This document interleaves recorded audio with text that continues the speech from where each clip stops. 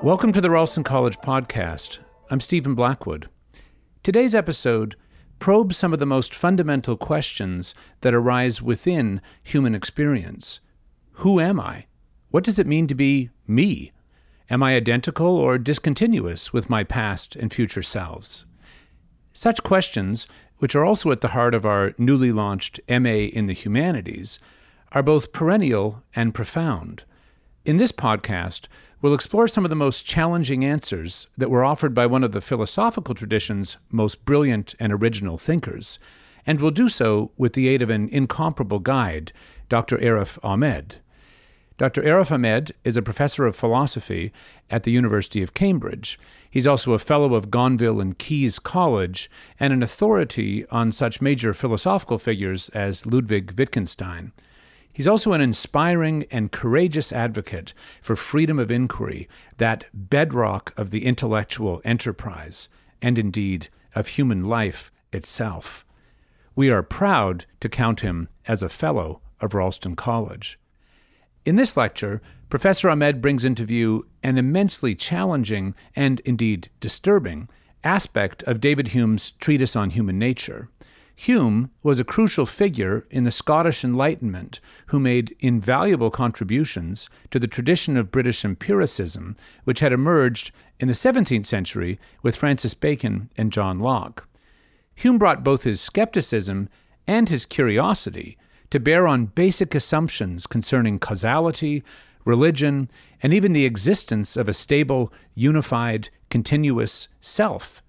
In a wide-ranging lecture which touches on contemporary moral issues and many strands of contemporary philosophical debates, Professor Ahmed offers a thorough assessment of Hume's unsettling analysis, and does so with a view to what Hume might have to offer, our own reflections on responsibility, morality, and self-interest. I'm Stephen Blackwood. Thanks for listening.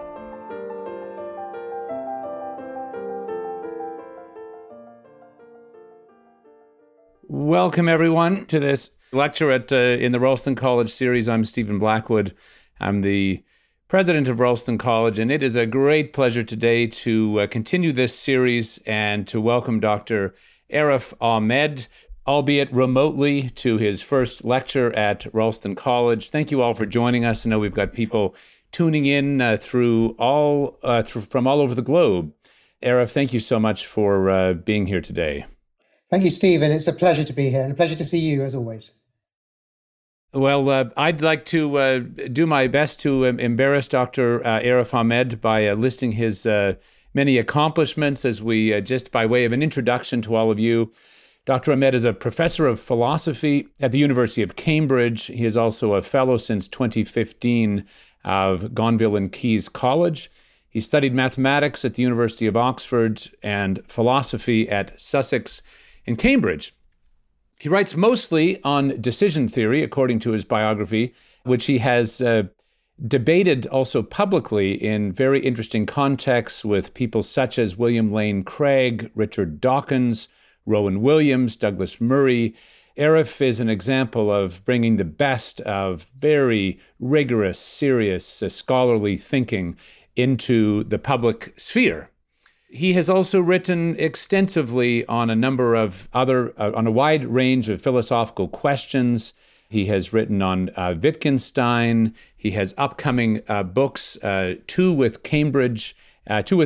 with Harvard, one with Cambridge, and one with Princeton, one entitled Four Modern Illusions. You may want to look out for that. I have a feeling that today Dr. Ahmed may be pushing hard in his argument to make us reconsider things that we assume to be simple facts.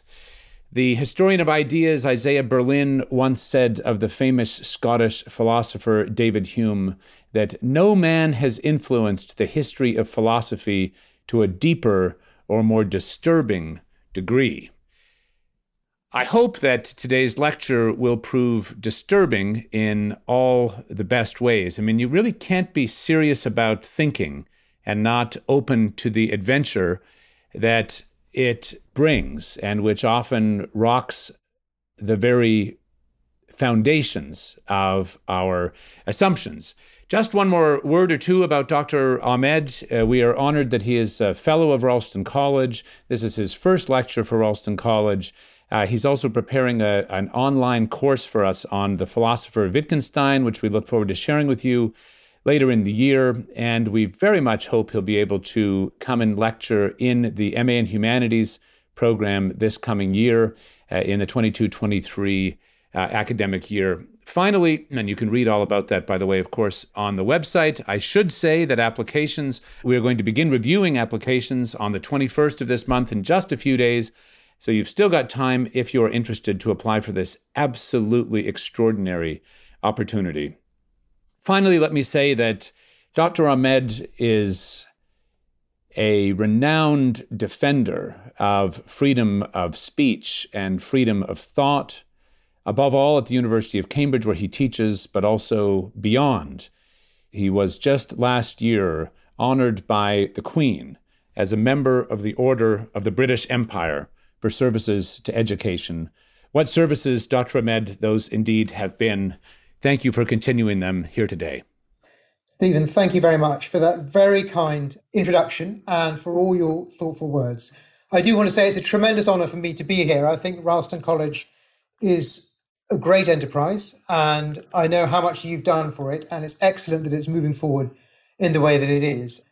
It's an honor for me to be part of it, but independently of that, I wish you all the best for everything that you go on to do with Ralston College. I'm sure will be great things. Now, Stephen has invited me here to talk today to you about the Scottish philosopher David Hume, and I'll be talking about one particular section of his most famous work, which is the Treatise of Human Nature. The Treatise of Human Nature, which was published in the first half of the 18th century, is probably, I would say, the most important, and certainly I would say the greatest work of philosophy that has been written in the English language, and one of the greatest works of philosophy that has ever been written. I think as long as people have an interest in philosophy, which is to say as long as civilized human beings exist, people will be reading and wondering about this great work. Obviously, there's far too much in it for me to summarize very much of it today, but I do want to focus on one of the most interesting, and I think, as Stephen rightly indicates, disturbing sections of it. And this is the chapter which was in the reading for this course, which is Book 1, Part 4, Section 6. If you haven't read it, it's fine. I shall summarize the basic gist of it in a moment. Now, what I'll be talking about is not just what Hume is doing in that chapter, but also, and perhaps more importantly, the philosophical topic to which he's contributing. And I'll say something about the background of that topic, what it is, why it mattered to people in the past, and why it should matter to us now. Then I'll say something about Hume's own approach to it and what it is that Hume did, and perhaps also hope to give you a sense of what's so disturbing and revolutionary about it. Then I'll say something about Hume's response to some of the disturbing discoveries, as he thought it was, that he'd made in that section of the treatise. And I'll follow that up with a discussion of modern treatments of the subject and something about the relevance that it has for us today. So let me start, I guess, with the basic topic. The chapter is on personal identity, which is questions about really who you are and how long you're going to live. So there is a person, who is going to be alive in, let's say, 10 years' time. And that's a person for whom you've got a special concern. That person is someone of all the, 7, 8 billion people who are going to be alive in 10 years' time. There's one person for whom you have a special kind of concern. That's the person who goes by your name, the person you would call you. And the basic question about personal identity is, what is the relationship between you now and future you, and indeed between you now and past you, the person who went to school or who was an infant 20 or 30 years ago, that makes you a single person over time, and also that makes you a single person at a moment. And we'll see that actually these are quite difficult questions to which nobody's got a definite answer quite yet. All right, so that's the basic topic about personal identity and the self. And I'm going to say a bit about why it matters and why it's been thought to matter in the past. I guess there are 4 reasons, really, that I ought to highlight about why it's important. One of them is ethical. One of them is to do with prudence, and I've sort of talked about that just now for a minute. One of them is to do with responsibility, and one of them is to do with eschatology. The ethical reason is to do with the fact that who you are and who you are going to be in the future and what makes you a person in the first place and when you began to exist and when you stop existing have deep ethical significance and are at the heart of some of the most important and contested ethical questions today. So to give an example, if we think about, an example that I suppose is very much debated in the United States at the moment, if we think about when you start to exist, so when a person starts to exist,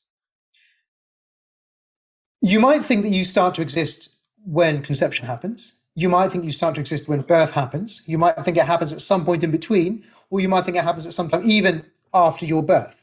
So at some point, there's a cell or a living cell or a fertilized egg, and then at some point, it starts being you. It starts being a person who is you. And that we normally think is the point at which it starts to have rights, and the point where, for instance, the destruction of that object would be the destruction of something with rights. So now I guess you can see why it's such an important question, because in the United Kingdom, for instance, if you think about terminations, so abortions, there are maybe something like, I don't know, more than 100,000 every year. And we need to ask the question seriously, at what point is it between the conception of a person and the birth of a person at which they actually become a person? Because that will determine, in these cases, when we're actually terminating the life of a person and when we're merely stopping the existence of some cells that are not yet a person, not yet you.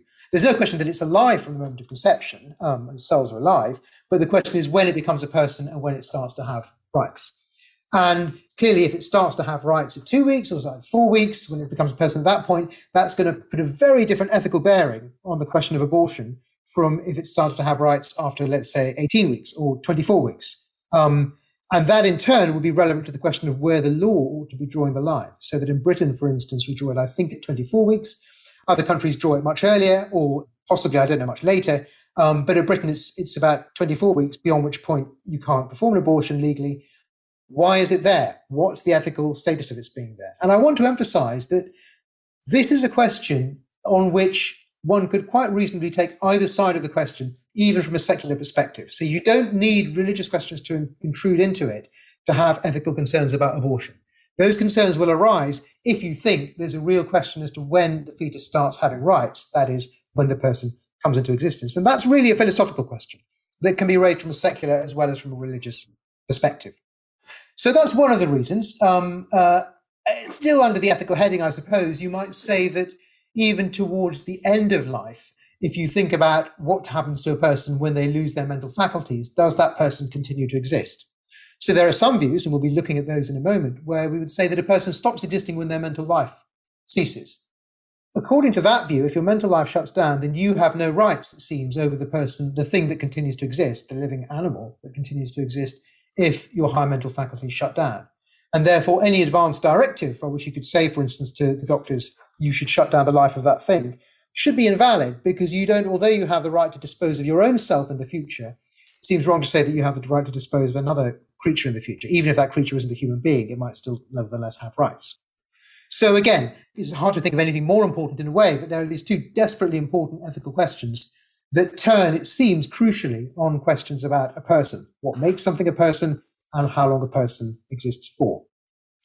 So that's one of the four reasons why we care about what makes you you and what makes you continue to be you and when you started to exist. The second reason is to do with prudence, and this connects with the question that I raised at the very start, because of course there is a person who exists in the future over whom you have a special concern, and that person is called you or future you. And the question can certainly arise, what's so special about the relation that you have to that person that makes you much more concerned about them than you are about anyone else? So people do, obviously, to varying degrees, have concern about their future selves. Typically for human beings, and indeed for some other animals, that concern diminishes as you go further and further into the future. But we do nevertheless care about, you care more about you in 10 years' time than you care, I would imagine, about almost anyone else in 10 years' time. What is the relationship between you now that gives you that special concern for that person in 10 years' time?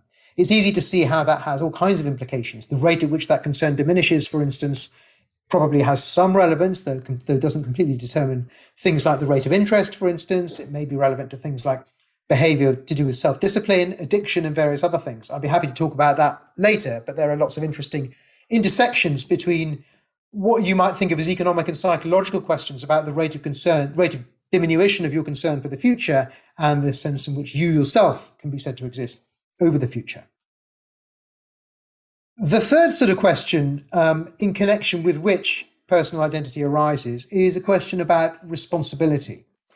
Locke, in his famous discussion of this topic in the essay Concerning Human Understanding, said that identity, the identity of a person, is what he calls a forensic notion. And forensic means to do with the allocation of responsibility.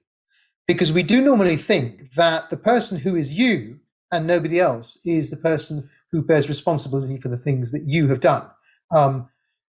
It may be that we live in an age now, and humanity certainly has gone through times where there's such a thing as collective responsibility, and people who belong to a group might be held responsible in more or less diminished degree for the actions of other members in that group. But I believe that, generally speaking, a more civilized attitude is to hold a person responsible for things that they have done and not for the things that other people have done. And so, of course, the question of responsibility turns again, crucially, on the question of what makes you the same person over time. And if you think about some of the cases where this difficulty arises, you can see why we have notions like diminished responsibility. So if you think about, for instance, the well-known story about Jekyll and Hyde, this is, you probably know the story by Stevenson, where it's Dr. Jekyll, who's a kind of mild-mannered fellow, who drinks a potion, and then at night he becomes evil Mr. Hyde, who does all these terrible things. And then the next day he wakes up and he doesn't know anything about it. Is Jekyll the same person as Hyde? That's the question on which it turns whether we hold him responsible for the things that Mr. Hyde does. We also have notions of diminished responsibility when you act sufficiently out of character in such a way that we think there's some kind of mental disorder going on, or you might be under the influence of drugs or alcohol. So these questions all connect with issues about whether it's the same person that's revealed by the actions. And therefore, we closely connect the question of personal responsibility to the question of personal identity. The fourth issue, in connection with which these topics have been thought to raise concern, probably not so much now everywhere, but certainly it was the case in the 17th century, for instance, and before. Thomas Aquinas has written about it, Hobbes has written about it as well, and I'm sure it was in Locke's thoughts, probably not in Hume's. And this is the question of what I call eschatology, which is really to do with the end of the world. In the year 4004 AD, or whenever it is that the world is going to end, there are people who believe that we will come back to life, and you will be judged. Many religions believe that, and you'll be judged for the things that you've done in this life. And that does raise the question about what can make it true that, for instance, dust that's reconstituted from a graveyard can be the same person as you, or an atom-for-atom copy of you at a certain age can be the same person as you. What is the relation that has to hold between you now and that person in 2,000 years' time that makes them the same person as you? Because if they're not the same person as you, we lose the motivational aspect of judgment, which is the concern for your own future life and your own salvation. So the question about what makes somebody the same person, for understandable reasons, was really central to what would have been, for many people, perhaps the most important question in their lives, which was the question to do with eschatology and judgment. So historically, for that reason, and also in the present day for these other reasons, I think questions about what makes you a person, what makes you the same person over time, at what point you start to bear rights and so on, those questions have been central to discussions of personal identity and will continue to be central to philosophical identity as we continue to discuss it in the future. All right, well, so much for the background about questions to do with persons and personal identity. Now I'll say a little bit about the background of the philosopher David Hume.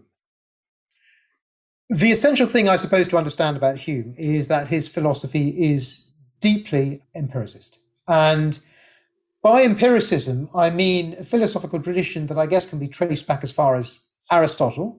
We find it also, for instance, in people like Roger Bacon, and then later in Francis Bacon. But it only really took off, I suppose, in the Western world in its full flourishing in the 17th and then the 18th century. So we start with a tradition, typically a British tradition, I would say, that begins with philosophers like Hobbes and then Locke and goes on through Berkeley, Hume, John Stuart Mill, and then in our own day, philosophers like Bertrand Russell and A.J. Ayer are all part of that long and deeply important tradition in philosophy, which we can broadly call empiricist. And the central doctrine of empiricism, if there is one, is that all human knowledge comes from the senses. That is to say, what we know about the world around us, what we can understand about the world around us, what we can understand about ourselves and about even distant times and places, is ultimately to be gathered through our own sensory faculties. Now, that doesn't mean that we only believe in things that we see.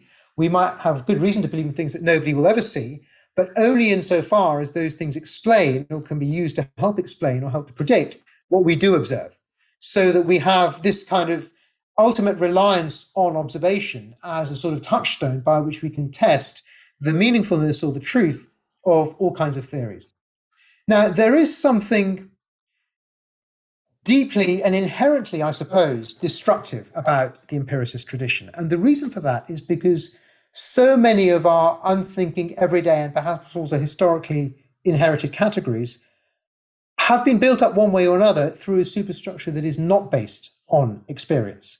So that if we think about, just to take some examples that Hume himself discussed, if we look at the everyday notion of causality, Hume in the treatise has a very long and agonized discussion of causality, according to which it turns out that our notion of causality is, if we look at what we can actually gather from experience, we find that that notion is much thinner than we thought. So there's a certain destructive element in Hume when it comes to causality. The same, of course, as everyone knows, can be applied towards religion. In the hands of Berkeley, the same empiricist firepower was implied, obviously not in the case of religion, but towards the notion of material substance, that again, he thought, because we understand things through our senses, we can't get a notion of matter as a sort of mind-independent substance.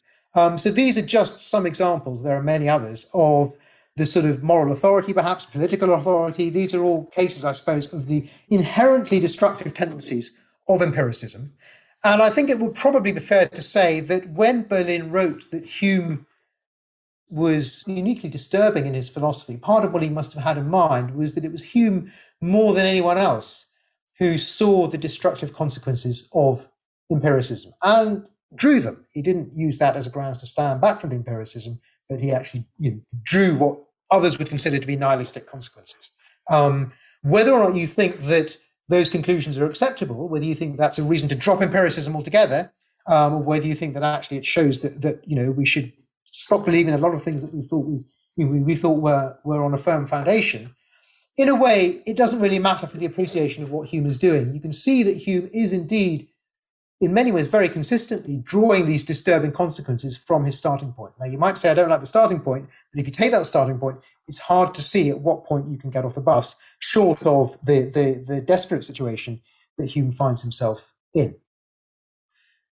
The desperation of that situation is actually best expressed not in the passage that you set, but the very next section, the section 7 of Book 1, Part 4 of the treatise. And I would suggest that you read that if you like, to see the kind of ultimately, despairing, but then, phlegmatic position that Hume takes right at the end of Book 1 of the treatise. I won't talk about that more now, but I'd be happy to say a bit more about that and the response to it, and my own view of that response in the Q&A. All right, so much for the background about views about the self, and then the background about the empiricism that Hume is bringing to this question. Let's now see how those two things come together. A standard view, and indeed the view that Hume begins the chapter by talking about, is about the self and about you and me, is one that we find probably most clearly in the work of Descartes. According to Descartes, there's one thing that you can know about for certain, and that you can't be deceived about, and that no doubt is ever legitimate about, and that's yourself, your own self as a thinking thing. So Descartes thought that the one thing you can be certain of is your own existence, because there is a self or soul or Cartesian self, which is a kind of monad, if you like, which is the subject of experience and the thing that does the thinking. That's you. And Descartes said he was completely certain about that. Hume begins section 6 of this part of the treatise by directly attacking, from his empiricist position, that apparently most secure part of the Cartesian layout. What Hume says is that if we actually attend to our own experience, and by this he means our own inner experience, so not just outer experience, but the kind of thing that you can get from things like introspection, perhaps even dreaming, when you can attend to your own mental states, your own feelings, and so on. These are all parts of experience as well. What Hume writes is that for my part, when I enter most intimately into what I call myself, I always stumble on some particular perception or other of heat or cold, light or shade, love or hatred, pain or pleasure. I never can catch myself at any time without a perception, and never can observe anything but the perception. If anyone, upon serious and unprejudiced reflection, he says a bit later, thinks he has a different notion of himself, I must confess I can no longer reason with him. All I can allow him is that he may be in the right as well as I, and that we are essentially different in this particular. He may perhaps perceive something simple and continued, which he calls himself, though I am certain that there is no such principle in me. So the section begins with this very disturbing and hard to grasp thesis that actually what Descartes was certain of is just not there. Well, I say it's hard to grasp, but the experiment that he runs is one we could all run for ourselves. You can enter into yourself, I can enter into myself, and just think about what you do experience. You might be aware of hearing the sound of me talking, for instance. You might be able to see, your computer screen or some of the things around you. You might be aware of various feelings of tactile pressure or smells of the sounds around you, various things in your peripheral vision. All of those things are things that you're aware of. Are you aware of any additional thing, which is the you that is somehow the subject of those things? I don't mean now your body. I don't mean your eyes or your hands or any other part of your physical body. I mean a thing that somehow has or is aware of your sensations, if you like, a psychological subject. That's what was meant by the self, and that was the thing that Hume starts by attacking. And I bet, certainly if you're anything like me, you're not aware of any such thing. There is no such thing, at least none that's aware to experience or to introspection. Now, people might say, yeah, of course Hume says that, but think about the very passage that you quoted. He uses the word I himself. He says, I never find such a thing. He says, I never catch myself at any time without a perception. I must confess that I can reason no longer with him.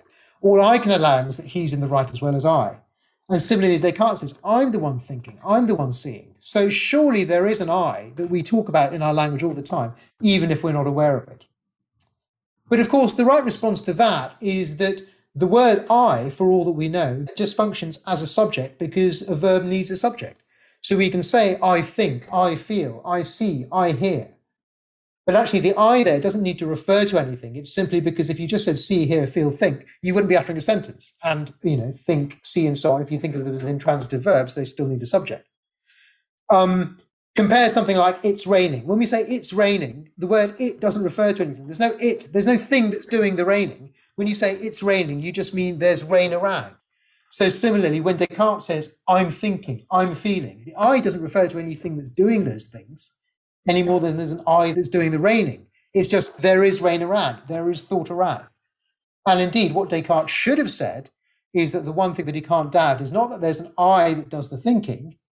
Ironically enough, that one thing he was sure of is the one thing that nobody can ever find. Not that there's an I that does the thinking, but there is thinking going on. That's the only thing he can be sure of. So that's the sort of burden of Hume's basic negative destructive thesis in this section of the treatise.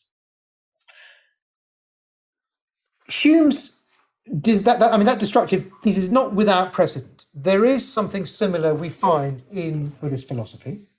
An example, well-known example with which you're probably familiar, is from the famous dialogues with King Milinda. So this is a work from, I think, the 1st or 2nd century BC, or it might be a little bit later, but it refers to a character who lived in the 2nd century BC.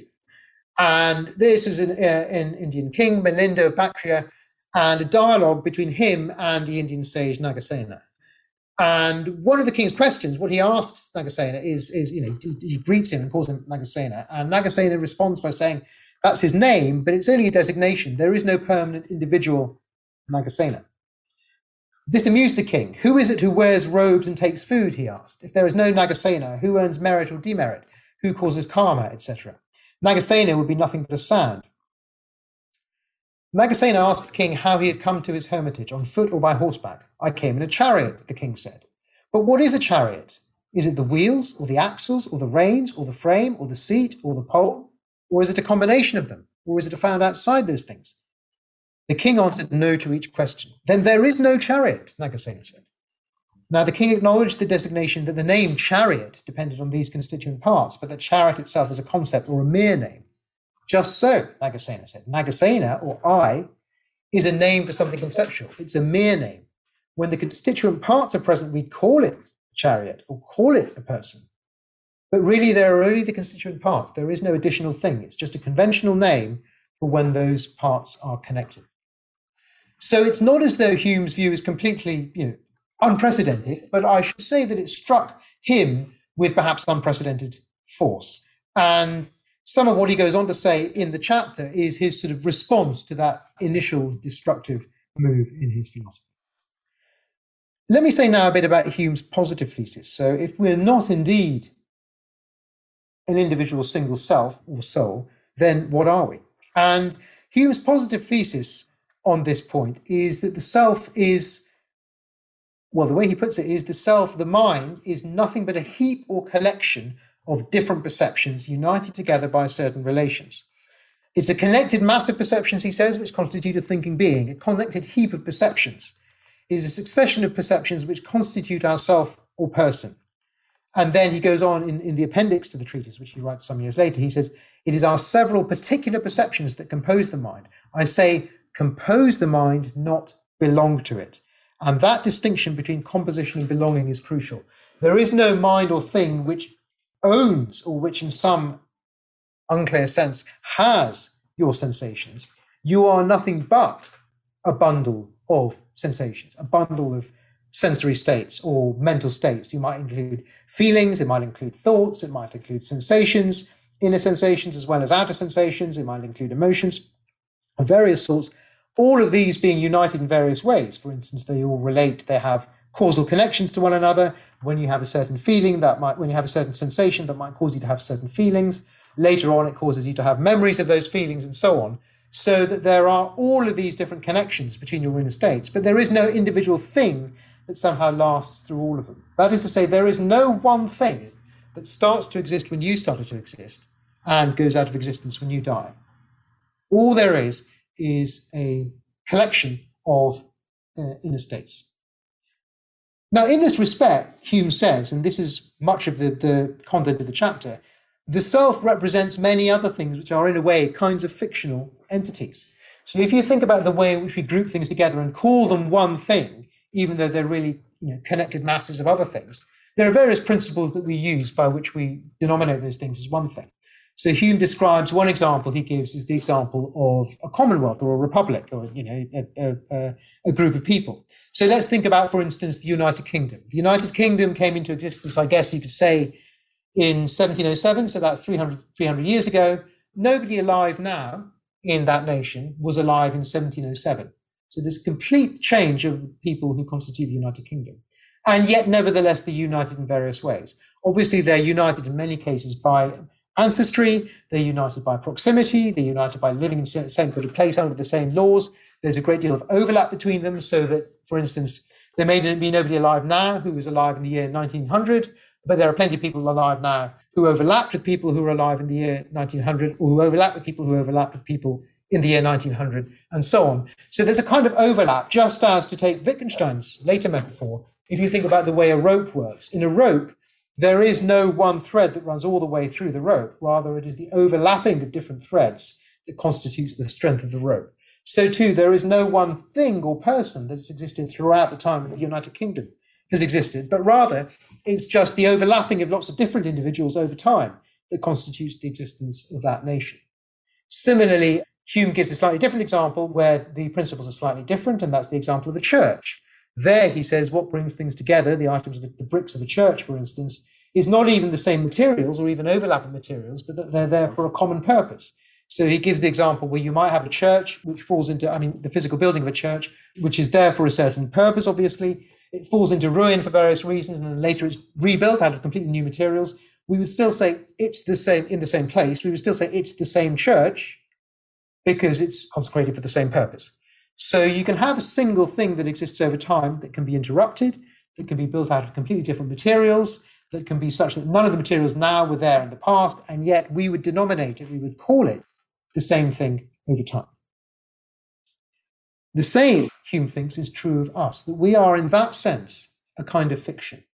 So that what makes it true that you are the same person now as the person who went to school 20 years ago or 30 years ago, and as the person, who's going to be drawing a pension in 20 or 30 years' time, is not the persistence of any one thing, according to him, but simply the overlapping of lots of different things that connect in certain ways. It's not even, of course, the persistence of your body, because the cells, none of the cells in your body now are going to be the same as they are in a far enough time. And certainly none of the atoms in your body are going to be the same as the ones that constitute your body in, say, 10 or 20 years' time.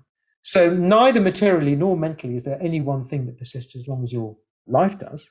So what makes it a single thing over time is simply a kind of fiction by which we happen to group those things together in useful ways. Now, there are plenty of other things to say about this, and that sort of basic positive theory about the self that we find in Hume, that the self is not a simple persisting thing, that what makes you the same person over time is a kind of social or intellectual fiction that's based in the existence of certain relations between the parts of you, and that there is nothing in you now that existed a long time ago, earlier in your life, as we call it, or that will exist later in your life. Those things all have resonance today, and they're connected to all kinds of psychological and economic and other questions, as I said, that we raise today. Let's think, for instance, about cases about the identity, the unity of you as a single person at a time. You may be familiar, or you may have heard of the experiments to do with what's called commissurotomy that took place, I think, from the 50s onwards. So there were experiments where the material that connects, the nervous material that connects the two hemispheres of your brain was at least partially severed. I think they thought it was some kind of treatment for epilepsy, but in any case, there was, for various reasons, they had these operations called commissurotomies, which severed at least partially the hemispheres. And the experimenters found that there were all kinds of weird results that happened. As you probably know, your two hemispheres control different things. So, for instance, you have contralateral control when it comes to eyesight. One hemisphere controls your right hand, the other hemisphere controls the left hand. And there was a strange lack of coordination between the behavior of the right hand and the left hand when we experiment with people who've had this sort of operation. So that, for instance, you might show somebody something in the right eye, but then because the hemisphere that controls the right eye doesn't control writing, they couldn't write down what was the name of the thing that they were seeing with their right eye, for example. But they could write it down with their left hand. So that there was a strange kind of a lack of cohesion, and in some cases even inconsistency between what their left side was doing and what their right side was doing. On the other hand, these people could do things that required coordination, like swimming and playing the piano and doing up the buttons of your shirt. So there was a difficulty in understanding, and as the experimenters wrote at the time, there's difficulty in understanding how many selves there are even in that case. Now, of course, for a Humean conception of the self, there's no problem, because, of course, for Hume, you are, in any case, nothing but a more or less loose bundle of connections, of parts, which may be more or less loosely united. And all that's happened in this case is that the parts that were there anyway become slightly more loosely united than they were in you or me. Similarly, this is much more speculative, but you may know about the work of Julian Jaynes, for instance, in the 70s, when he wrote about the origin of consciousness and the breakdown of the bicameral mind. And his work, I've got no idea how plausible it is, but it's certainly fascinating work, where he wrote about how essentially we didn't have such a thing as consciousness of ourselves until surprisingly late, until I think the first millennium BC, when for various reasons the human mind changed, and it was possible suddenly then for there to be enough communication between the different parts of your mind that there became such a thing as self-consciousness. And what that really means is one bit of the mind is conscious of another bit of the mind. And he traces that distinction, for instance. He says we can use that to explain all kinds of things, poetry, funeral rites, the difference between the Iliad and the Odyssey, he thinks illustrates the origins of consciousness in that way. Again, I'm not going to go into the details of that now, though I'd be happy to talk about it later. But the important point I want to make is that it illustrates thinking that in some ways is consonant with Hume's, which is that we have to get away from the idea of a self as a single indivisible thing, let alone a single indivisible thing that lasts throughout your life, and think of it rather as a more or less loose coalition of various items that might be at war with each other, or certainly might sometimes not be in full communication with one another. So there's various different ideas about where exactly the self and consciousness came from. If you read the Dennett item, which is the secondary sort of item to go with the Hume that I mentioned, you'll see some other fascinating sort of evolutionary or quasi-evolutionary speculations as to why it might have been a good idea for such a thing as the consciousness of the self to evolve, and how it might have evolved, even though, as Hume said, there is no single unitary self. Let me say a little bit finally. So that just to recap what I've been talking about so far. I've said something about, first of all, the background, what thinking about the self is, why it might matter.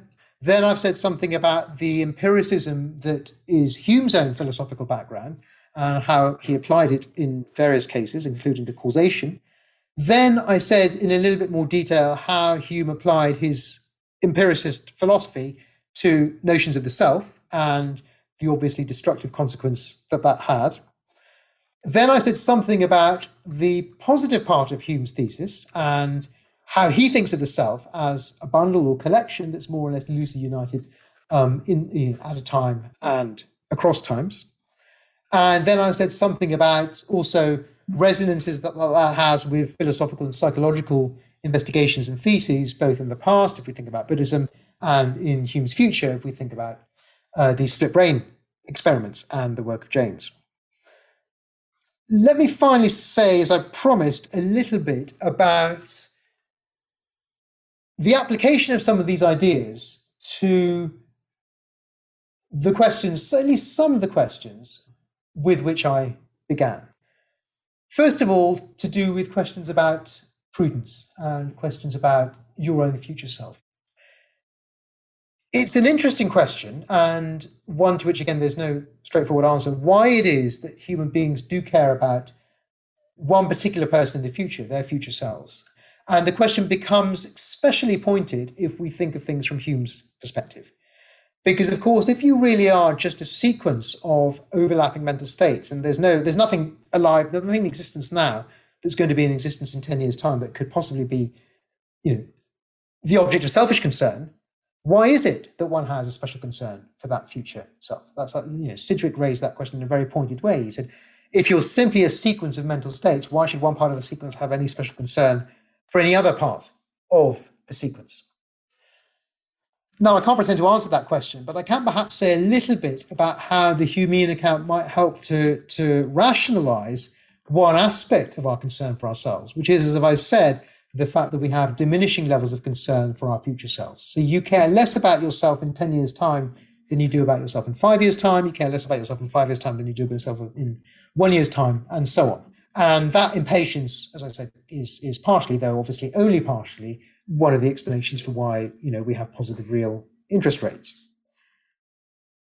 Part of the reason for this may be, and this is something that the philosopher Derek Parfit has picked up on, part of the explanation may be that on the Humean perspective, of course, the reason to care less about your future self is because there's less of you around. There isn't a single you which exists from now and then goes on until your death, but rather you're a quantity or a bundle, and that quantity, the quantity of you that's around now, is going to diminish as time goes on, so that the person who's drawing a pension in 20 or 30 or 40 years' time, there's very little of you now left. If you just think, for instance, of how many of the memories, character traits, beliefs, sensations, and so on of you 25 years ago when you were going to school are in existence now, the answer is practically none. In a sense, therefore, that person, that schoolchild, has ceased to exist. And similarly, therefore, you will, in a sense, cease to exist or have a diminished existence. Present you will have a highly diminished existence in 20 or 30 years' time. That, therefore, would rationalize a much diminished concern for your future or for your more distant future as compared to your near distant future.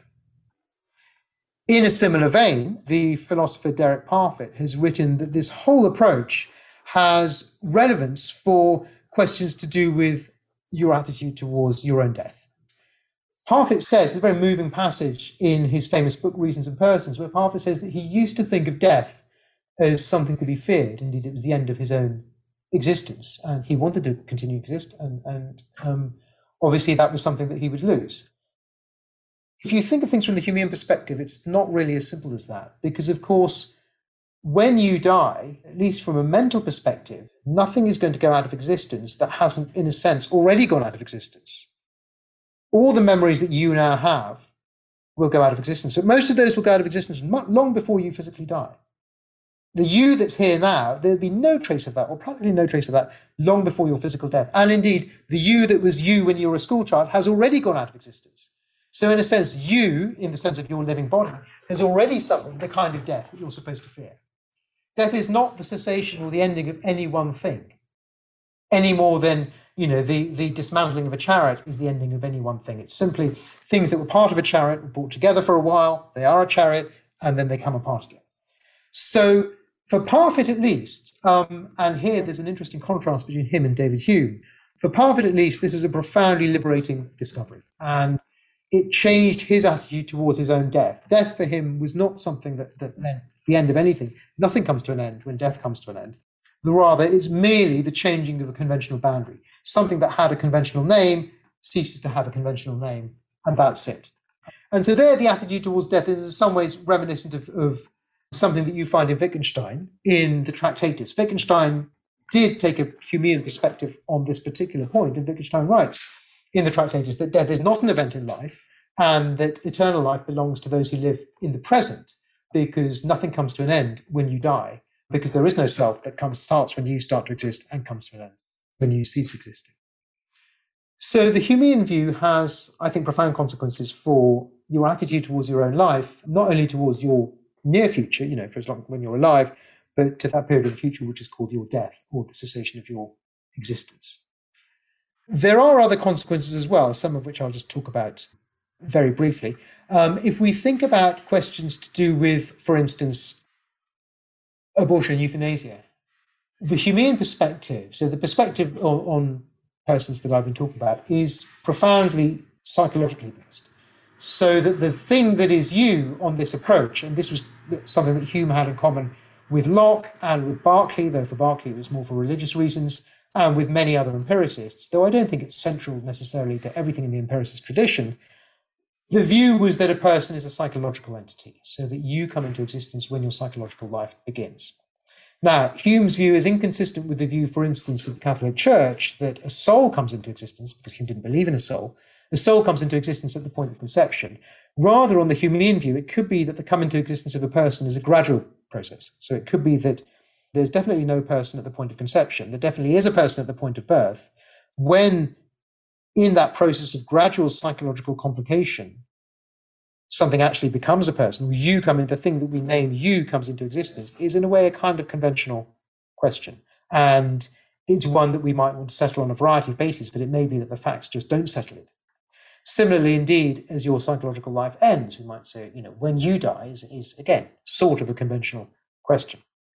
This approach is completely at odds with the approach that sees you as a living human being rather than as a psychological entity. According to that other approach, you continue to exist even if your higher mental functions shut down. And according to that other approach, you were a fetus, and perhaps even you existed long before you became conscious, so perhaps not that long after conception. And we can see how that might have quite profound ethical consequences when it comes, and legal consequences when it comes to questions about abortion and euthanasia. I don't pretend to have the competence to pronounce on those questions, but I will say, obviously, they're among the most important questions we face today, and can't be addressed, I think, without a clear understanding of these issues about personal identity. Let me just conclude then with something I said I was going to say a little bit about this at the end, and I think I will now say a little bit about it, which was to contrast Hume's attitude to this part of his work, and indeed to other parts of his work, with other attitudes that you might take. If you look at section 7 of Book 1, Part 4 of the treatise, the very concluding section of Book 1, Hume says that there's a profound gap between the views that he has of these matters when he's thinking about them. So when he's doing his philosophy, what he thinks he is, what he thinks the external world is, what he thinks causality is, all of these things. There's a profound gap between his thoughts about those things then and how he thinks about these things, when he's in the pub with his friends. Because when he's in the pub with his friends, he forgets about all of it and just falls in with everyday beliefs about himself, his future, his past, the external world, matter, causality, all of those things. And Hume, in the treatise, sees that falling into the sort of everyday life, not as a failure or as a falling short of his intellectual responsibilities, but rather as a kind of salvation. So for him, the point that he'd reached was, driven by his empiricist principles, was kind of a point of despair. And the only hope for him, his escape, was ultimately to go to the pub with his friends and forget about it. And it's a very moving chapter because that attitude is profoundly of a piece with Hume's own conception of human beings as weak and fallen creatures. There's a very strong conservative strand in Hume's thought, himself not accepted. So that he himself, thinks that, you can do only so much philosophizing, but then in the end, if you take it too far, you'll just end up going nuts or something. So the best thing to do is forget about it and go to the pub with your friends. Contrast that with Parfit's attitude. So Parfit's attitude is that philosophy does have the power to change you fundamentally. You can change your beliefs. It may be that it takes meditation or other practices, and maybe it takes more than just reading philosophy. You have to discuss it. You might have to try and live it in various ways, but it can profoundly affect in your life. And I think those are both legitimate responses. But it's very interesting that Hume, and perhaps it tells us something about his personality as well, Hume took the one response and a philosopher like Parfit and other philosophers took the other response. And I think that illustrates the various things that philosophy can do and the various ways in which philosophy can affect us. And as I said, I think it's interesting and sheds some light on Hume's character and indeed on the conservative strand in his character that he took that attitude. Of course, he didn't always take that attitude, and indeed in some ways his views about his own self did affect his own views about his life and death towards the end of his life. One thing that wasn't on the reading, but I suggest that you look at is, so you all know Boswell the biographer, Boswell's memoir of when he visited Hume on his deathbed. Boswell was himself deeply disturbed by that episode because, of course, for Boswell, he was expecting, maybe hoping for some kind of deathbed conversion or something, or hoping that Hume would sort of realize the truth of the Christian religion or somehow hope for salvation or other things at his death. And if he didn't hope for that, how could he not fear death? And he was extremely disturbed himself, Boswell was, to find that Hume, A, persisted in his atheism, his sort of rejection of Christianity, and B, nevertheless retained pretty much to the end a cheerful and phlegmatic attitude towards his own death. And it's probably speculative, but it may be that that has something to do with his own reflections on this earlier discussion of the self and of personal identity, to which in his published works he never in fact returned. Thank you very much. Thank you very much, Dr. Ahmed. What a pleasure to hear that lecture that does indeed, I think, go right to the bedrock of many of our, certainly my assumptions about myself, such as that self exists or not. There's a great number of serious questions here. I'm going to get through as many of them as we can. Please, everyone who's listening, if you'd like to send questions in, there's a Q&A box at the bottom of your screen. If you click on that, you can submit a question, and I'll get to as many of them as I can. Let me begin, Arif, by asking you, what would Hume say about, what does he say about the moral consequences of this argument if one develops a radical skepticism with respect to there being a self, if it is merely a bundle of perceptions? What basis would there be for any moral responsibility? Well, Hume himself doesn't explicitly draw the conclusions that I've said threaten us if we take this view. But interestingly enough, so it's interesting that there's a kind of dislocation between what he says there and what he goes on to say in the ethical parts, so ethical and political parts of the treatise, which is obviously in books 2 and 3 of the treatise.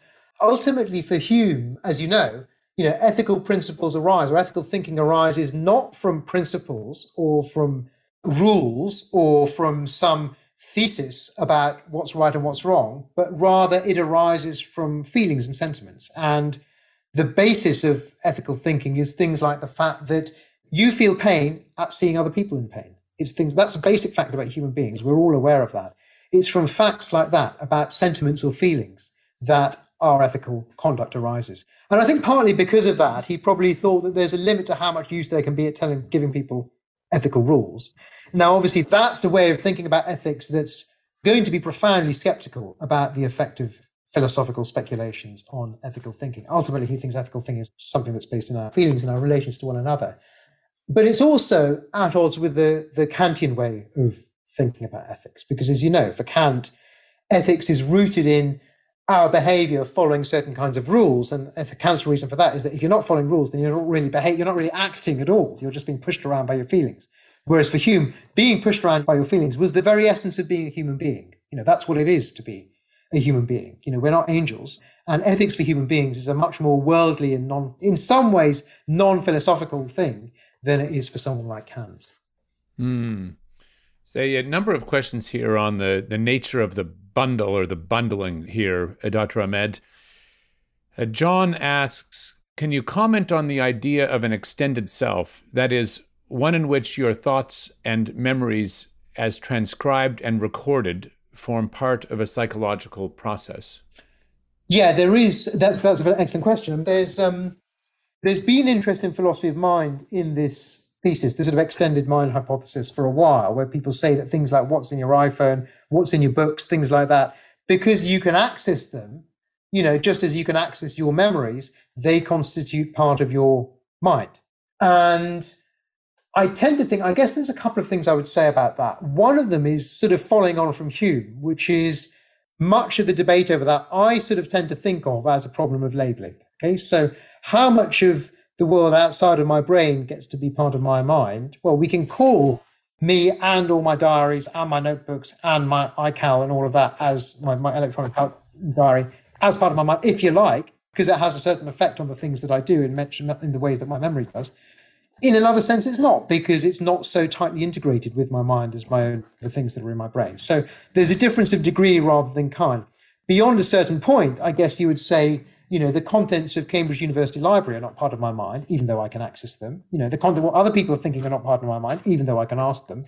The entirety of the literature of antiquity is not part of my mind, even though I guess I'm ultimately able to read it. At what point do we stop, short of saying there's a single universal mind, which would be mad? It becomes a kind of conventional question. You can say that your mind extends beyond your brain, or you can say that it doesn't. For purposes of things like responsibility, I think there'd be a point in limiting it to what's in your brain. But I would concur with Hume that that's a conventional question rather than one that's settled, so to speak, by the metaphysics of the mind.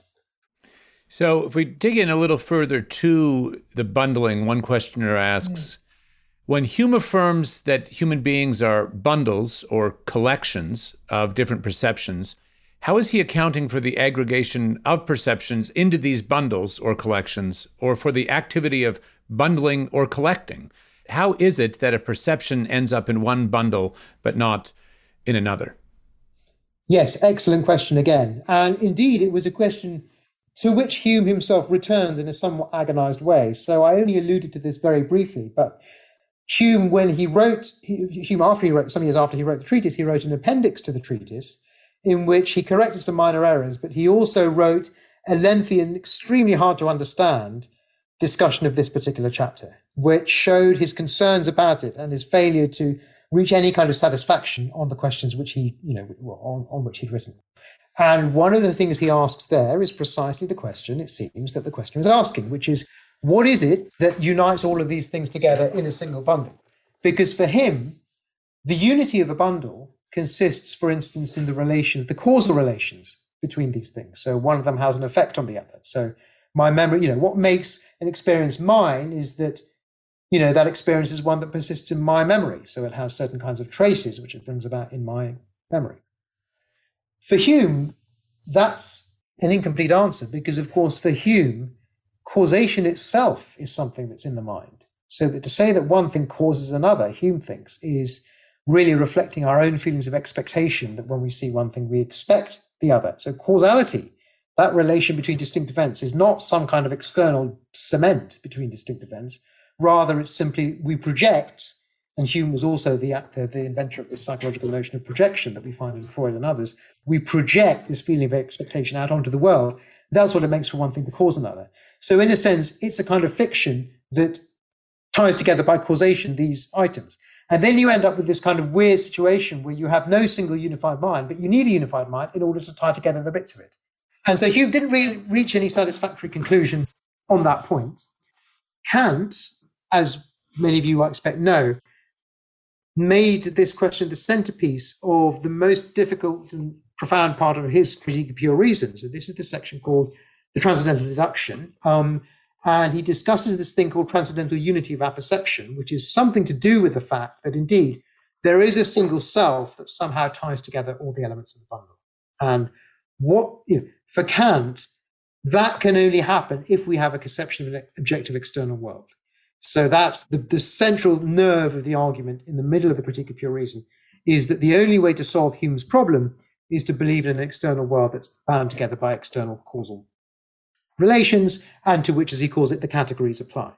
Okay, so that's a very long and abstruse account of what's going on there. My own view, for what it's worth, is that we don't need that kind of very heavy-duty metaphysical machinery to answer this question.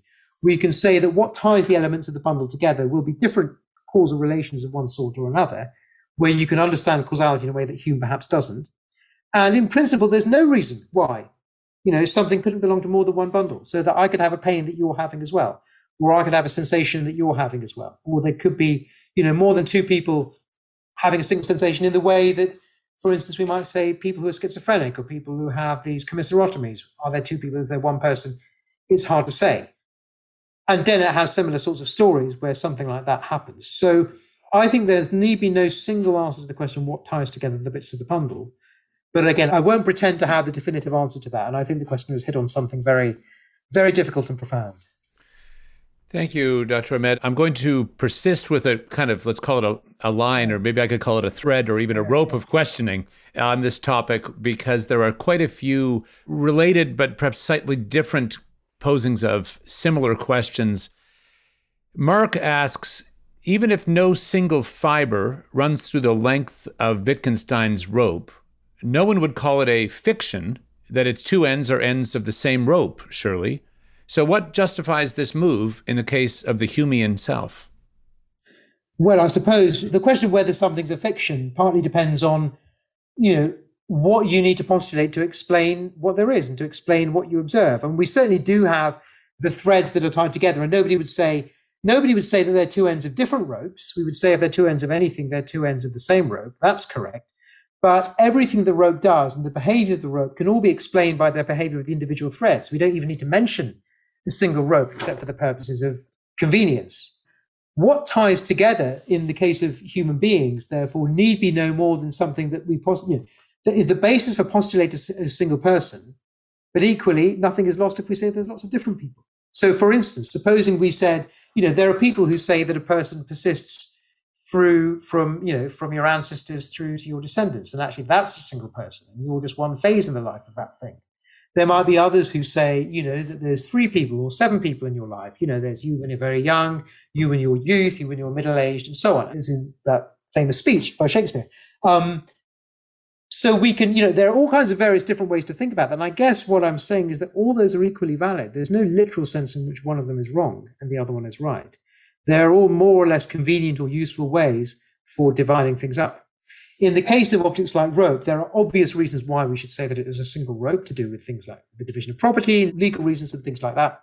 And those persist with the identification of newspapers, political parties, organizations, buildings, cities, and other things. For legal and other reasons, we might very well want to say this is a single thing, this is 2 things, and so on.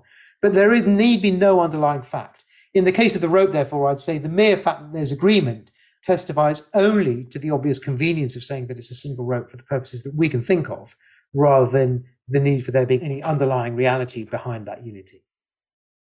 What would you say, though, Arif? I mean, it does seem to me it's pushing pretty hard to say that there need be no underlying fact.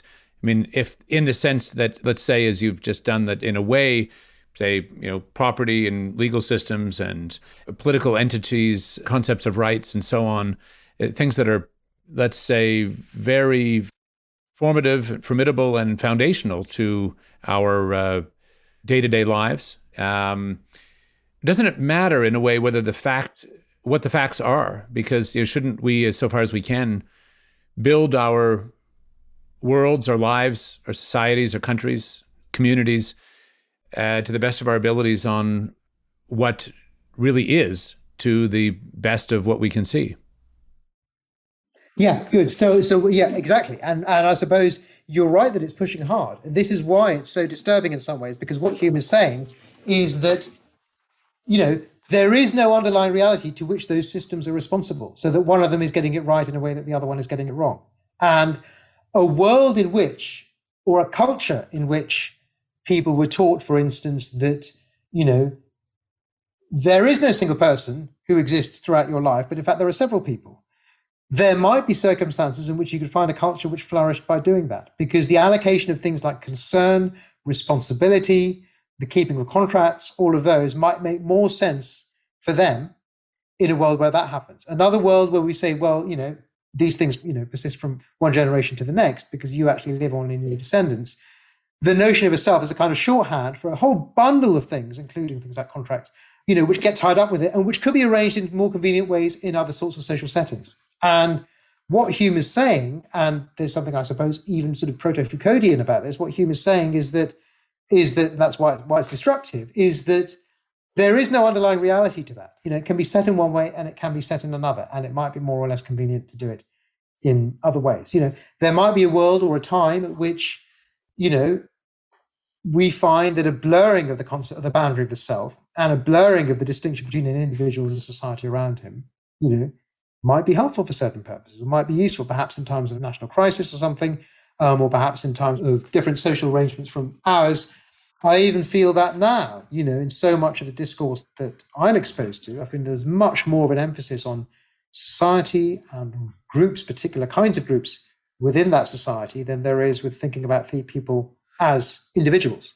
And I myself find that a somewhat disturbing development. But can I point to an underlying fact which it's getting wrong? That's a separate question.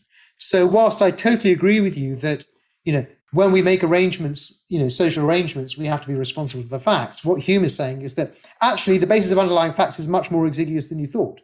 So there's much more range for disagreement about this, or rather much more range for variation about this than you would have expected. So yeah, it's disturbing, yeah. Let me proceed a little further with one specific aspect of the argument that you described for us at one point. I think your example was of the United Kingdom having, no particular person who was alive in 1707 is still alive. And of course, Hume gives also the example of the church that was rebuilt in different stone. And of course, we all can think of lots of examples similar. It's a very, very good thing to dwell on, because we can clearly recognize that there is no continuity of material, let's say, in the state or the United Kingdom or in the church, and yet we project or we imagine that there is a consistent thing that is, that church or the United Kingdom.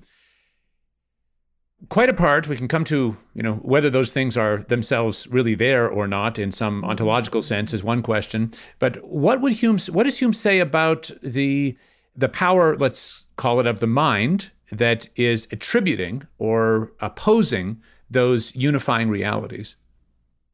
I think he's going to say that it works differently in different cases. But one of the things that he emphasizes, particularly in that chapter, but actually throughout the book, is the susceptibility of the human mind to influences like habit, custom and habit, which he talks about a lot, and the imagination, its laziness, that is the sense of its willingness to take the path of least resistance.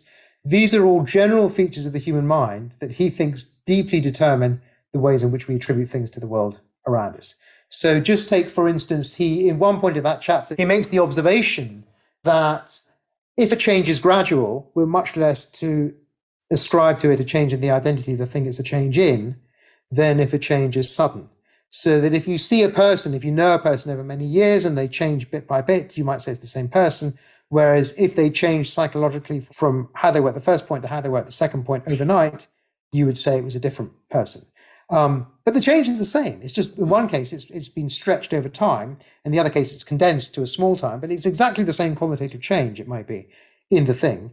So there, the reason he says that is simply because our mind has a certain kind of habit of laziness, that we like to, we can see changes which are small as not really interrupting the identity. We think of them as simply sort of incidental or besides the point, whereas large changes, we kind of can't help seeing them as important and we can't ignore them. So it's features like that, features that are, so to speak, natural rather than socially inculcated, that Hume thinks have very often a determinative effect on the way in which we determine some things as lasting for a while. In other cases, he thinks it's going to be things like the purpose that the thing is for. So the example of the church is a good example of that. And indeed, with many other artifacts, you might say, because they exist for a certain purpose, that's why we say they persist as the same thing over time. But we wouldn't say that about human beings, we'd think, or at least not if you're an existentialist. Human beings don't exist for a purpose. So that can't be what makes you the same person over time. So it must be a variety of different things. And in that section of the treatise, he talks about, again, similarity, causation, contiguity across time and space. Those sorts of things are what he thinks denominates it the same person. And I was really generalizing from that idea to say, actually, you can actually think of it in much broader terms, that it isn't just those aspects of human life that determine how we put these things together. There could be much more conventional aspects as well. But the important point is there's no underlying reality that tells you how to do it. All right, I'm going to come back to this. This is such fun, by the way, Arif. It's, I'm sure our listeners are enjoying this as much as I am. It's not very often we, in our day-to-day lives, most of us get to talk with a real live philosopher, if that thing is such a thing. It does feel a bit like we're taking a Lamborghini out for a spin. So thank you. Jerry asks, one word we did not hear in your description of Hume is consciousness. Is there a place for consciousness in what brings us to a sense of self? And of course, I'll note for, of course, all of our listeners, there's a wonderful passage in Locke that was an optional reading as well, which is devoted pretty nearly entirely to consciousness. And if I'm not mistaken, Locke was writing in sort of the century prior to Hume. So can you comment on both on consciousness, about which we may talk for a few minutes, but also if there's any relation between Locke's argument that you had some of us look at and Hume's? Excellent. Yes. So first of all, on the issue of consciousness, you're quite right. I didn't actually mention it, but it does come up with, well, I suppose you could think of consciousness in a couple of ways. First of all, there's consciousness in the sense of consciousness of something. So that means being aware of something. You can certainly be conscious of something that you're attending to. And then there's consciousness in the sense of being sort of conscious of yourself, or having a kind of inner life, or being aware of your own, it's a kind of internal scanning procedure. Hume himself talks, he uses the word from time to time, but it's unclear what it can consist in, other than the mere presence of these states, these perceptions, as he calls them, which are kind of internal, events. They're psychological events, which are perception events, which he thinks are fleeting. And, there's one and then there's another, and they change all the time. Every time he says you can't turn your eyes in your sockets without having a change of your conscious states. But there isn't an additional phenomenon on top of that, which is called consciousness.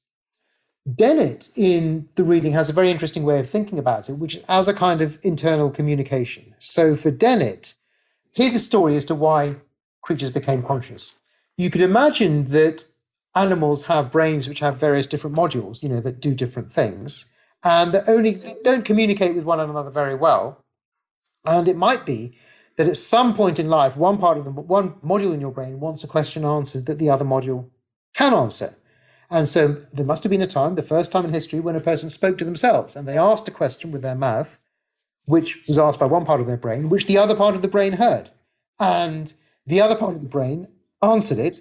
And so there was a kind of communication between parts of the brain that helped them get whatever it was they wanted to get. Maybe there was a part that was devoted to, that could work out spatial locations. And then there was another part that was looking for food. And one of them asked, where should I go? And the other one sort of said, oh, you should go north. Dennett says, if that kind of process of communication is something that's useful, then we can imagine it could be useful for it to be internalized, so that the communication doesn't happen through hearing your own voice through your ears, but rather bypassing the actual production of sound. It simply involves communication between the parts of your brain that cause the speech and the parts of your brain that are supposed to be responding to it. And that internal process is what we call consciousness or self-awareness. And it's very reminiscent, as I suggested, of some of the things that James says when he talks about the breakdown of the bicameral mind, as he puts it. So those are theses that are interesting because they show how something worth calling consciousness could arise, even if you don't think there is a self to be conscious. Consciousness, in that view, consists simply in communication between the different parts of the brain rather than in a single thing like the warder in Bentham's Panopticon who somehow sees everything in your mind and is constantly aware of it. That's not what's going on. Rather, there's a more or less intermittent process of communication between different and more or less specialized parts of the brain. And it's that process of communication that we call consciousness. Okay, so that's something. I've only made a few superficial comments, but I guess that's one of the things that I find useful and dynamic to think about consciousness. Something else that I would say is the question I asked about Locke very pertinently. And of course, you're right to say that Locke, in some ways, makes consciousness much more central to this whole question than Hume does, at least explicitly. Now, Locke's discussion of this was written in the essay concerning human understanding, which was 1690. So it's about 40 years before, so about 50 years before Hume's treatise came out. And it was considered the classic of English philosophy at the time. And of course, Hume was familiar with Locke's treatment. For Locke, identity of a person consists in the persistence of memory and only memory. And the reason for that was indeed because, just as the questioner pointed out, for Locke, consciousness was central. Because for Locke, persistence of yourself meant consciousness of yourself as a continued being. And consciousness of yourself as a continued being required some kind of memory, even if it meant, memory is a sort of awareness, direct awareness of your past self. And so for Locke, because consciousness consisted in required memory, that's why he made the connections of memory central to the persistence of a person, so that in effect for Locke, you are the person that you remember being.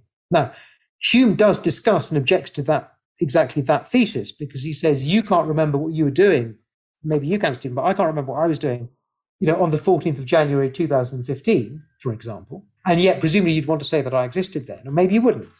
But Hume says if you do want to say that, then you can't say that personal identity consists solely in memory, but it could nevertheless consist in sort of overlapping chains of memory. And that might be what makes you the same person, or at least what makes us conventionally call you the same person over that period of time. So Hume discussed that idea about memory, and he talks about it briefly in the treatise. But you're right, and the questioner is right to say that consciousness was something much more central in Locke's treatment than it was in Hume's treatment, at least explicitly. I want to stay with consciousness for a minute. I mean, it's an amazing thing if you observe an infant, for example, who, we've all seen babies, early on they look at their hands and so on, and they don't even know that they are, so far as we can tell anyway, they don't know that those are their hands. They're not conscious of that being part of themselves, or themselves as having that as part of themselves. And what I'm trying to get at here, Arif, is that we have a kind of empirical sense of consciousness as it develops. So we can observe the development of that in, say, infants as they grow, as let's call it a kind of thing, or a kind of activity, let's say. And it seems to me, as you know, I've done a bit of work on memory, and it seems to me that, without memory, we wouldn't be capable even of recognizing ourselves in the mirror. I mean, what would that be, that thing that you were looking at? And so memory does appear to be part of course, this is not language that Hume would expect at all, but it seems to be necessary to precipitate the awakening of what other philosophers would call categories, of categories that organize our perceptions, that bundle things in a way that we can understand. And the thinking by which we say that is still a church, even though all of the rocks are different, or that is still the United Kingdom, the thinking that is able to grasp those conceptual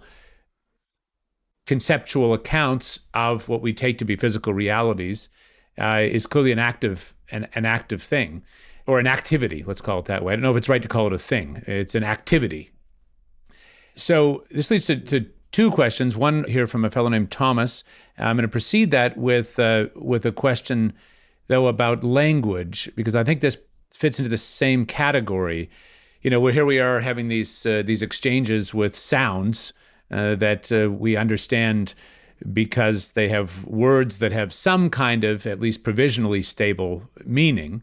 But that would be, and indeed is, indecipherable to infants because they've not developed the memories and the consciousness of the words that allows them to follow the speech. So I want to put that question about language out there, and then I want to lead to this question from Thomas, who says, for an empiricist like Hume, it seems that the observation Hume had that his ordinary life or way of being contradicted his philosophical understanding of being should call into question his philosophical understanding. Why doesn't it, do you think? The salvation or escape explanation Hume gives seems to dodge the question at best. So both of these, in a way, are questions about whether it's fair to call Hume, in a certain sense, an empiricist with respect to certain aspects of our experience.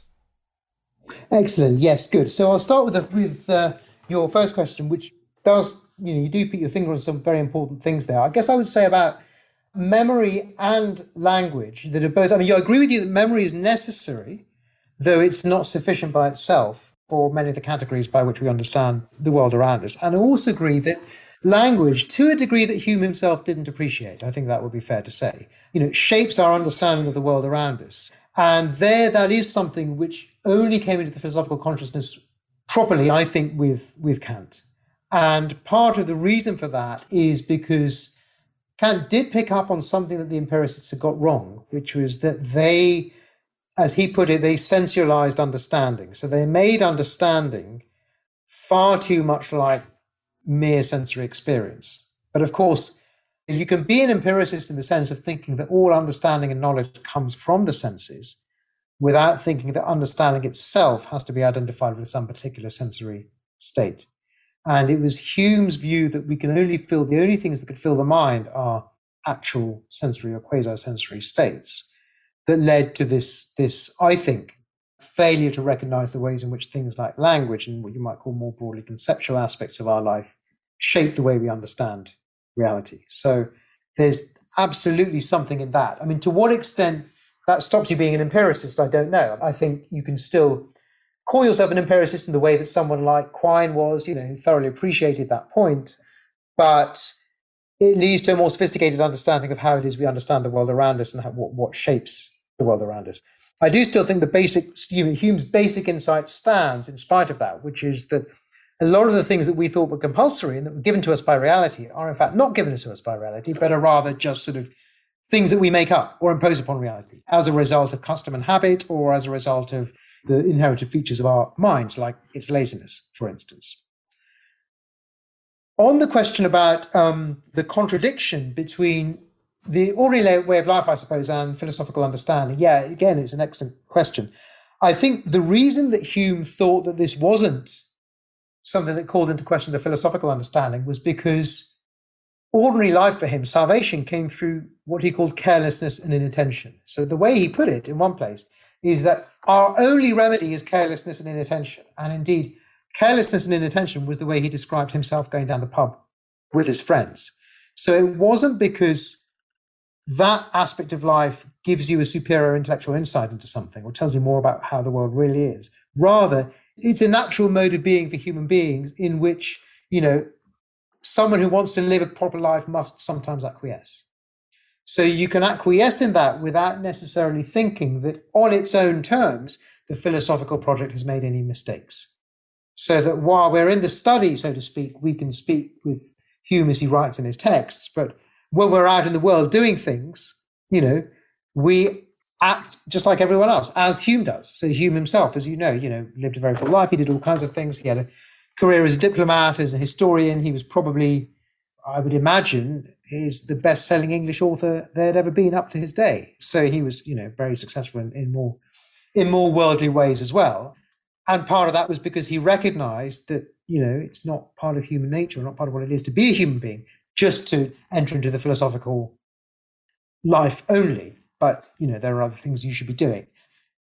That by itself doesn't imply that there's anything wrong with the philosophical project on its own terms. So it doesn't imply that there's any intellectual defect in the philosophical argument. It simply means that you shouldn't spend all your time worrying about it, I guess.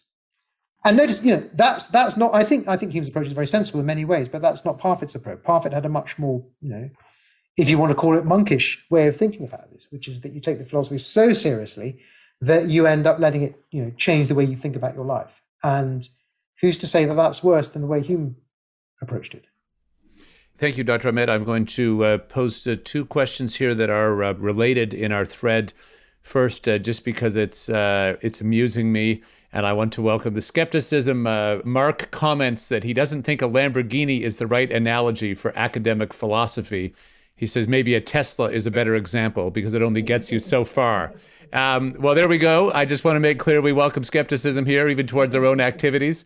Two related questions. First from Marie-Sophie asks, if living things are bundles of things, what differs the activity of a human being versus that of an animal in the ability to even think about abstract concepts like death, potency, act, etc.? And I can give you two at once. Yente says, I'm curious if this has been explored from a lens of relating to what Emmanuel Levinas talks about, how the fear of death or relationship between being and death is more about the relation to the death of others, and maybe here it's about the relation to the overlap pieces of the rope. I hope those are at least tangentially related. Over to you.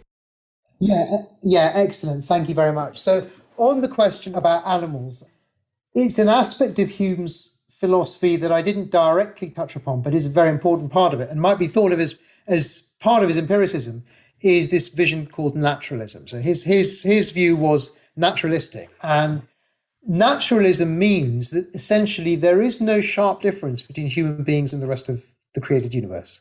So that the principles by which we understand human beings are the same as the principles by which we understand animals. And so for Hume, the difference between us and animals is simply one of degree. There is no conceptual capacity, for instance, that we have that an animal couldn't have. And even if you think about things like language, for instance, there are obviously animals that have something like language. There are systems of communication or proto-communication that animals have. There are also things that come close to deserve being called thought that animals have. There is even some evidence, I guess, that some animals have a concept of death, but there's no reason a priori why animals shouldn't.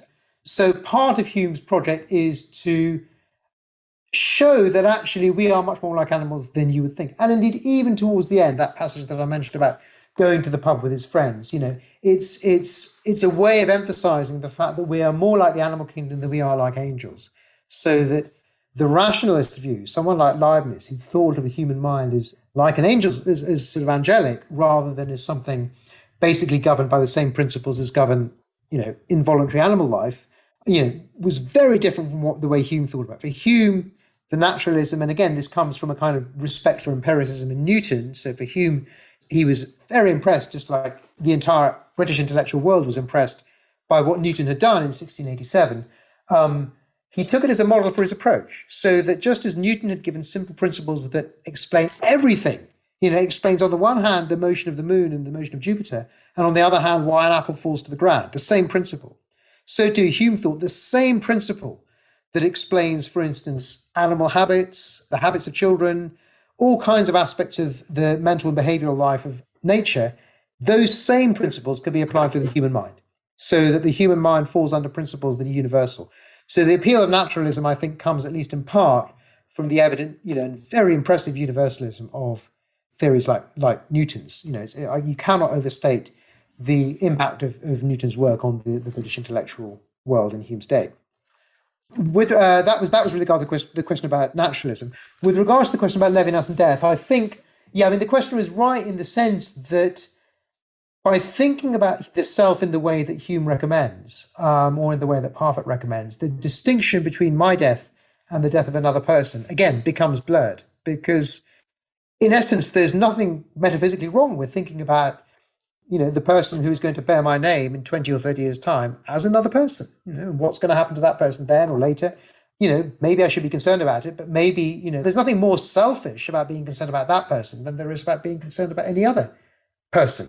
So that my attitude not only towards the death, but towards the life and the fortune of that person is rather like my attitude towards another person. And indeed, if you think about questions like selfishness and altruism, it again implies a certain continuity between what you might think of as altruism, concern for other people, and what you might think of as enlightened self-interest, where enlightened self-interest means concern for your more distant self. The same principles you might think, that prompt me to not drink and smoke now, and to do exercise now, and to save money now, for the sake of some person who is never going to, who I'm not going to be, or who only has a certain relation to me, are like the principles that prompt you to be concerned for other people. Because in both cases, the relationship between you now and the person who benefits from those activities is more or less tenuous. So I think the question for that reason does draw a valid parallel. Just going to ask a couple of final questions here to get through as many as these marvelous questions. I must thank everyone for taking the time and so thoughtfully posing these marvelous questions, not all of which I regret we can get through, but we've gotten through a good number of representative questions. Sherry says, first, great presentation. I'm a theologian and scholar of Whitehead, especially integrating his thought with Hume. Whitehead, of course, also described a non-substantial processive self, but also argued for a second type of perception through which we internalize the world in an unconscious, non-sensory, and causal way. So his self is ultimately relational, not monadic. And our personal unity comes from this historic root of occasions that makes up the self, unified by a presiding ego occasion. Jung talked about the ego as a collection of images constellated around a center complex, and this person simply asks for your thoughts on that reflection. Yeah, thanks very much. I think it's very interesting to bring in Whitehead and also Jung here. I think the idea that there's a processive self, that is, there's a type of perception by which we internalize the world in a non-sensory or non-causal way, must have some truth in it. Because obviously whilst there is the world of sort of conscious, articulable reasons, beliefs, and so on, there's also in all of us, there's a whole massive hinterland of things that are unconscious, including what you might call knowledge how, things that are prejudices that are more or less conscious. Some of these can be harmful, but some of them are very important. And without them, because they work so quickly, we just couldn't get through life. So there's a great deal that's it's a mistake. I wouldn't say it's an essential part of the Enlightenment, but it's a myth of some aspects of Enlightenment thought to think that everything that's important in the human mental life is or can be or should be brought to consciousness as an explicit thesis. A lot of the time, I think prejudices, of course, should be brought to consciousness, and part of philosophy means bringing these things to consciousness. But I suppose what I'm getting at is that none of this could all be brought to consciousness at once. And we have to accept that there's a hugely important, perhaps in some ways more important part of our life that's not conscious and that is not reached or even plausibly altered through processes like argument, and that are essential to life and to what matters about life. So the idea that there's a self that internalizes this world in this other sort of less intellectual way, I think is important. And again, something that Hume himself would have had a great deal of sympathy with, because Hume was never, perhaps it's more an aspect of the French Enlightenment than it is of the Scottish Enlightenment, but Hume was never the type of thinker who thought that everything in human life, or even everything that's important in human life, could be fruitfully brought under philosophical scrutiny and discussion and criticism. I think it's a good thing to aim at, always to try to do those things, but he knew that we were so complex and our lives were so tied up with this sort of subconscious aspect that it would be a mistake. It would be a naive mistake to think that we could always do that. And naive mistake connected, these ideas are also connected with things like, what Hayek calls the fatal conceit. So the idea that somehow we can have complete understanding of our society or complete understanding of ourselves in ways that don't rely on the localization of information and relying on people's habits and people's know-how and all of those things, which might not be transferable from one mind to another in an explicit way. So I think there's a definite and profound truth there, which Whitehead, in his own way, made explicit in ways that you don't find in Hume, but it's definitely there in Hume. On the point about the ego as a collection of images, I think Hume would agree that the ego can be thought of as a collection of images, but he would be dubious of the conception of a center to them.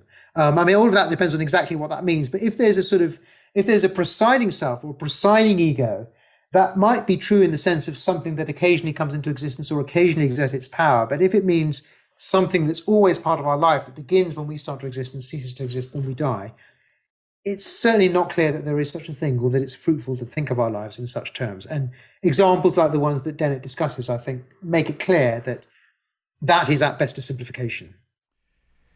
One last question for you, Arif, from Arish asks, this is adding on to an earlier question, so I'm just trying to get a clean way in. Arish asks, if senses lead to perceptions which result in worthwhile knowledge, then why in the world would traditional meditation in the form of ultimate stillness be pursued as something worthwhile at all? And I would add to that, so what would Hume say about moments where we're actively trying not to perceive, but simply to think or to meditate.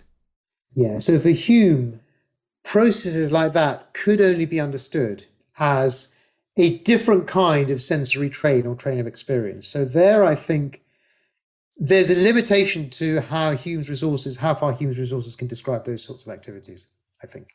And that's indeed partly connected with what I said Kant identified as a kind of shortcoming in the basic empiricist approach, which was to think of the mind simply as a bundle of perceptible states, whereas actually there may be processes that are conscious in the sense that you're aware of them when they're going on, but not conscious in the sense that they can be identified with any particular sensory state. Meditation, I can imagine, might fall under that sort of description. None of that, I think, ultimately undermines Hume's basic thesis about the self, because, of course, even those processes, when we're conscious of them, couldn't be candidates for being yourself in the sense of your ego. But there is another sense in which those processes can be thought to take you away from yourself, which is that they take you away from the immediate stream of external perception, and in that sense give you access to things that are perhaps more enduring and often more important. The idea that taking yourself away from the everyday aspects of life can be fruitful and interesting, of course, is one that which Hume would have had some sympathy, but the tenor of his character was basically that there must be limits to that.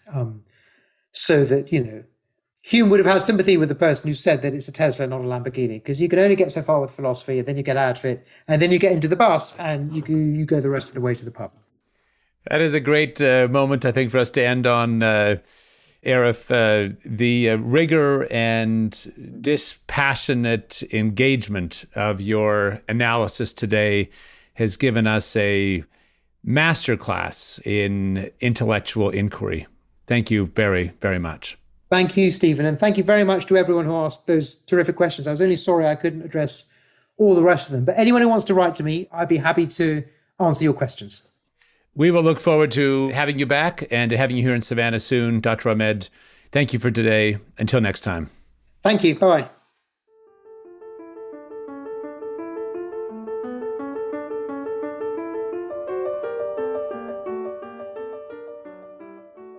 You've been listening to the Ralston College podcast. Today's guest was Professor Arif Ahmed, a prolific philosopher, an expert on decision theory, epistemology, and the philosophy of mind, and a trenchant defender of freedom of thought and speech.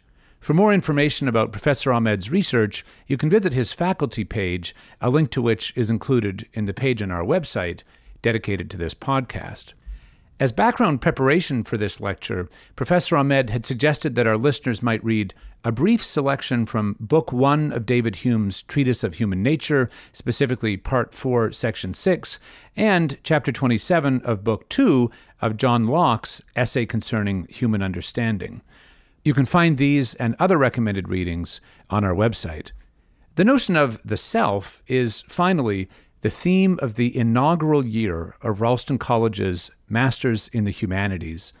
We're looking forward to sharing many of these readings and lectures, many of the readings and lectures that will be part of this academic program over the months to come, as we make this new beginning, the first degree program of a new university.